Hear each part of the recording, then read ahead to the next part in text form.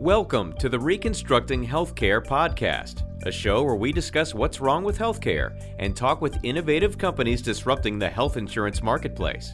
Join us as we explore strategies to help employers lower healthcare costs and build a better health plan.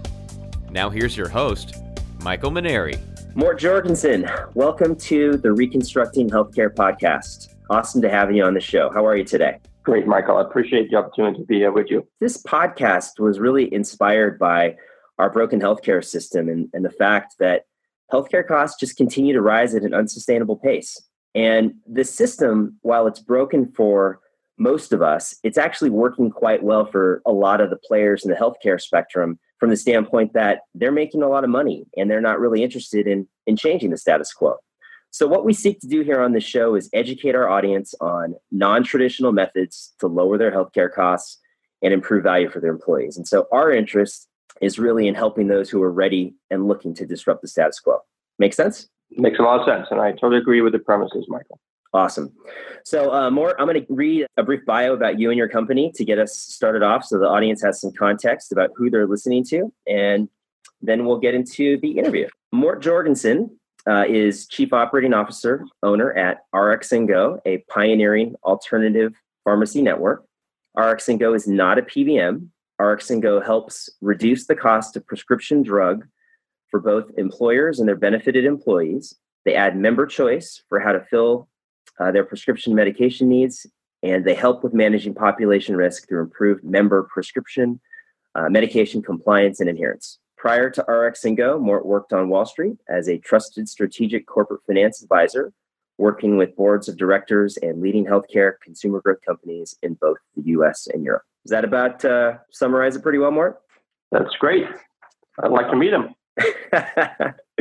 All right. So before we talk about RxNGo, give me a little background about yourself. I mean, who is Mort Jorgensen and how did you get into the healthcare and the prescription drug industry? Absolutely, Michael. So as you can hear from my accent, I'm not exactly from Oklahoma, but nonetheless, I grew up in Copenhagen, Denmark, and my father was actually a physician surgeon. And since I was a kid, I always had an interest in healthcare in general, but also an ability to work with people and helping them when it comes to healthcare through sort of a journey that included, as you talked about, investment banking. I spent a lot of time working with healthcare companies in both the U.S. and Europe, and through that career, found a passion for trying to figure out ways to deliver innovative solutions to problems. And as I came across RxNGo, I had the opportunity to get into the business and be a business owner as opposed to an advisor. Let's talk about prescription drug pricing. I think that's going to be a good lead into what you guys do. So drug pricing, I would have to say, is probably one of the most misunderstood and complex components of the whole healthcare cost equation. First and foremost, prescription drugs are a major profit center for insured carriers and PBMs. Cost is absolutely not transparent to the employer or the consumer. There's huge variation for prices for drugs between different pharmacies. And most employers have a copay structure that really shields them from the actual cost of the drug and removes any incentive for consumerism. So with that said, that's what I see as some of the problems with the prescription drug component. What is RxNGo and what problem are you attempting to solve? Michael, I totally agree with your premises here of the confusion about prescription drug pricing in general, and more importantly also how do you get people who has a prescription from their doctor access to that medication in an efficient manner. And what attracted me to RxNGo is that, through our model, we tell anybody who uses RxNGo, which is typically employer groups, what each one of our medications cost up front. So it's fully transparent as to what the cost for each medication is. And that allows us to do a number of things when it comes to helping employer groups. And it allows us to, one, help the employer group offer a better benefit than a traditional prescription drug benefit that is based on copay tiers, complexity, access to certain medications, but not every medication, et cetera. So it allows us to help the employer group make the medication that their members need available to them typically for free to the member, and we tell the employer group what each medication filled through RxAndGo by that member's cost. So fully transparent as to what cost is. Okay, so you just said something that was, I think, important. You said totally free to the member. So talk to me. I mean, that's a big deal. I don't think anybody's getting anything for free. How does it work that you can provide a prescription drug free to the member? The basic way of providing it free is that the employer chooses to pay for 100% of the cost of RxAndGo. Got it. The reason the employer does that is that they want to enrich the value of the benefit, that they realize that their members, like most of Americans, have a need for filling prescription drugs to treat ongoing chronic conditions. Mm-hmm. And by basically making that medication available to the member, it's not every medication, but a list of about 1,200 all low-cost generic drugs available to the member for free, the employer enriches the value of the benefit, offering their employees something they need, offered as a choice. So not a mandate. The member that has a prescription from the doctor, if they choose to fill their prescription needs through RxAndGo, it's free to them, and the employer pays 100% of the cost. And that cost that the employer pays, we have told them upfront what each one of our 1,200 medications cost at any given time. If the employer is going to offer it for free to the employee, there has to be an incentive for the employer. So what's the incentive for the employer? Is it cost? Cost is an important part of the incentive, but we break the incentive down to three things.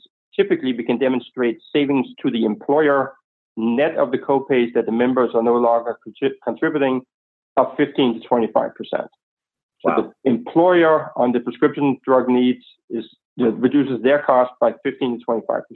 Second is we through RxAndGo offers, we help the employer offer an alternative, a choice to the member as to where to fill their prescription drug need. And then thirdly, RxAndGo is really a risk management tool, because if the employer helps the employees be more compliant or adherent to the prescription drug needs they have, i.e. prescribed by the doctor, they are less likely to show up in the emergency room or get admitted to the hospital because they didn't take care of that condition.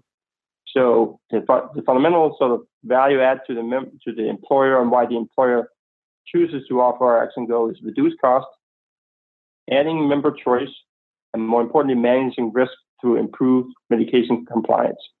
I think that's great. As I listen to you describe it, one of the things that sticks out to me that is different from a traditional model. And so we'll call the traditional model, whether it's a fully insured carrier or a PBM that's carved out.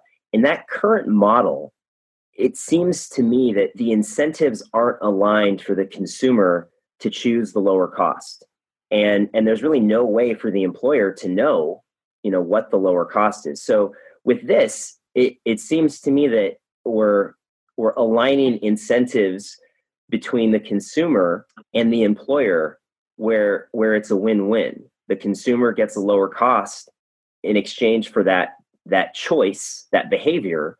The employer saves money too. Is that what I'm hearing? That's exactly the point of RxAndGo and what many employer groups are why they're attracted to the service. Breaking it down, the employer benefits because they're going to save 15 to 25% on their generic medication spend that's available on the list of 1,200 drugs. The employee is going to benefit because they're going to get their drugs, and these are mail order drugs, correct? So the member not only saves money by not having to pay a copay, they also save time by having the medication confidentially and conveniently delivered to them at home. Again, we're talking about the working population, people that are working longer hours, have more complicated lives than they ever have. So not only do they save money, they also save time by using RxAndGo.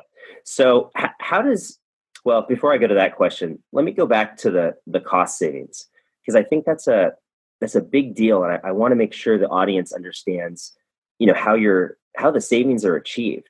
So we when we first met, Mort, you gave me a brief introduction, and we actually sent you a sample data set back in October, and the results came back were pretty impressive. I mean, it was showing savings of 35%, assuming 100% of eligible employees moved to the RxAndGo voluntary mail order. Now we know that all employees who are eligible won't migrate over. Talk to me about how you're getting 35% savings on generic medications relative to a major PBM who's supposed to have really competitive pricing. Oh my God, it's a good question. We've been at this for 7 years. So we only know sort of our side of the answer, which is we do source and distribute these generic medications very efficiently. We only focus on generic medication. We buy that medication from the same major wholesalers, McKesson, AmerisourceBergen, Cardinal, and others, just like most of the retail pharmacies or PBMs in this country. But we are pretty efficient at buying them. Mm-hmm. Secondly, because of our model, we have a lot less overhead. So that allows us to sell that same medication at a reduced cost. So it's a combination of efficiency, lower overhead, and more importantly, also a mission as a company that we want to help employers help their employees with this sort of fundamental need. 57% of Americans are taking one or more prescription medications to treat an ongoing condition. So we not only want to do it more efficient, we also actually do this to help people. I love it. Mission driven versus Wall Street. quarterly earnings driven. Long journey for a former investment banker, but myself, but nonetheless. Very good. Very good. So if I'm an employer and I'm interested in this, in one, doing some due diligence, then offering it to my employees, what's the process? The way we distribute our product, Michael, is through benefit brokers, consultants like yourselves. Talk to Michael, talk to your benefit broker consultant about RX and Go in general. The best first step, if the concept makes sense and it is something that you want to explore, is through your benefit broker consultant, share with us a claims. Mm-hmm. We will then, at no cost, produce a detailed analysis that will compare our cost to what your current cost is, so that we can hopefully demonstrate that there are cost savings, but we don't know that until we do that analysis. Right. That would be the first step. The second part is then talking about how does something like RX and Go fit in the overall benefit strategy and list of priorities. Since RX and Go is not an insured product, it can be put in place at any time during the year. So many of our employer groups do not necessarily launch the RX and Go product offering at the same time as renewal. They keep this, off renewal so that the messaging becomes very clear and not, lumped in with a number of other, messages at the same time. That's a good point. I want to stick with that for a second. Really for the employer to get the full value of this service, that's going to be really dependent upon the communication efforts to employees. Those employees that are eligible for savings, how many actually adopt it and move to the voluntary mail order. So what do you guys do, or how do you help employers communicate this new benefit out? Michael, great question. Obviously, our incentives are aligned in the sense that we only get paid. The employer only pays if their members uses the RX and Go program. So there's no fixed per month fee associated with RX and Go. There's only the cost for the medication that the member fills. So in order to maximize participation, we have both initial announcements that goes out to the employees, but we also have ongoing communication in the form of email campaigns, on-site visits, open enrollment visits, videos, webinars. We have a whole arsenal of various tools that we have developed over the last 7 years that then get customized to the particular employer group's communication challenges, which has to do with obviously the size of the group, the how many locations they have, the type of benefit plans they offer, etc. But we work very closely with the benefit broker consultant, and more importantly, the employer as well, not only manage but also to initiate this communication. You touched on one thing that I wanted to talk about too. There's no per employee per month cost. So obviously, you guys aren't doing this for free. So where's the cost for the service? The employer is paying for it one way or another, right? So how are they paying for this service? Sure. So the employer only pays for the medications that are filled through RX and Go. The way we have arranged our 1,200 plus generic medications are, depending on the medication, for a typical 90-day supply, we will charge the employer either $25, $50, $75, or $100. The only cost that's associated with RX and Go. So if a member fills a prescription for a certain prescription medication, and let's say that falls on our $50 tier for a 90-day supply, we would bill that employer $50 for that one script. Perfect. It's typically 90 days. So that's 56 cents per day, basically, in simple math. But that's the only cost associated with RX and Go. So the maximum risk here, if an employer RX and Go, nobody of their benefited employees used RX and Go to fill their prescription, it will cost the employer nothing. The cost of the service it's built into the cost of the prescription drug. We take risk on the medication we buy and sell. We tell you as a broker, and we tell the employer up front what each medication costs. We take a margin, within what we can buy the medication for, how we can run the administration of the RX and Go program, mail the medication to the members at home, and then there's a little profit that we keep, so that we can keep the lights on, feed our families, and have a successful business.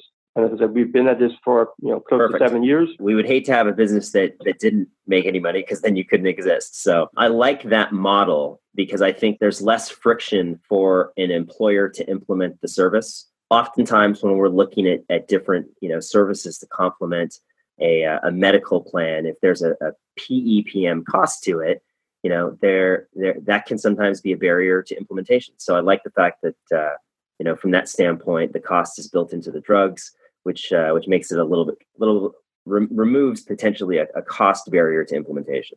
That's correct, Mike. And there's no other fees associated with RX and Go. So there's no implementation fee. There's no renewal fees. There's no long-term contracts. I mean, we want to partner with people who see value in our program, see value in helping their members.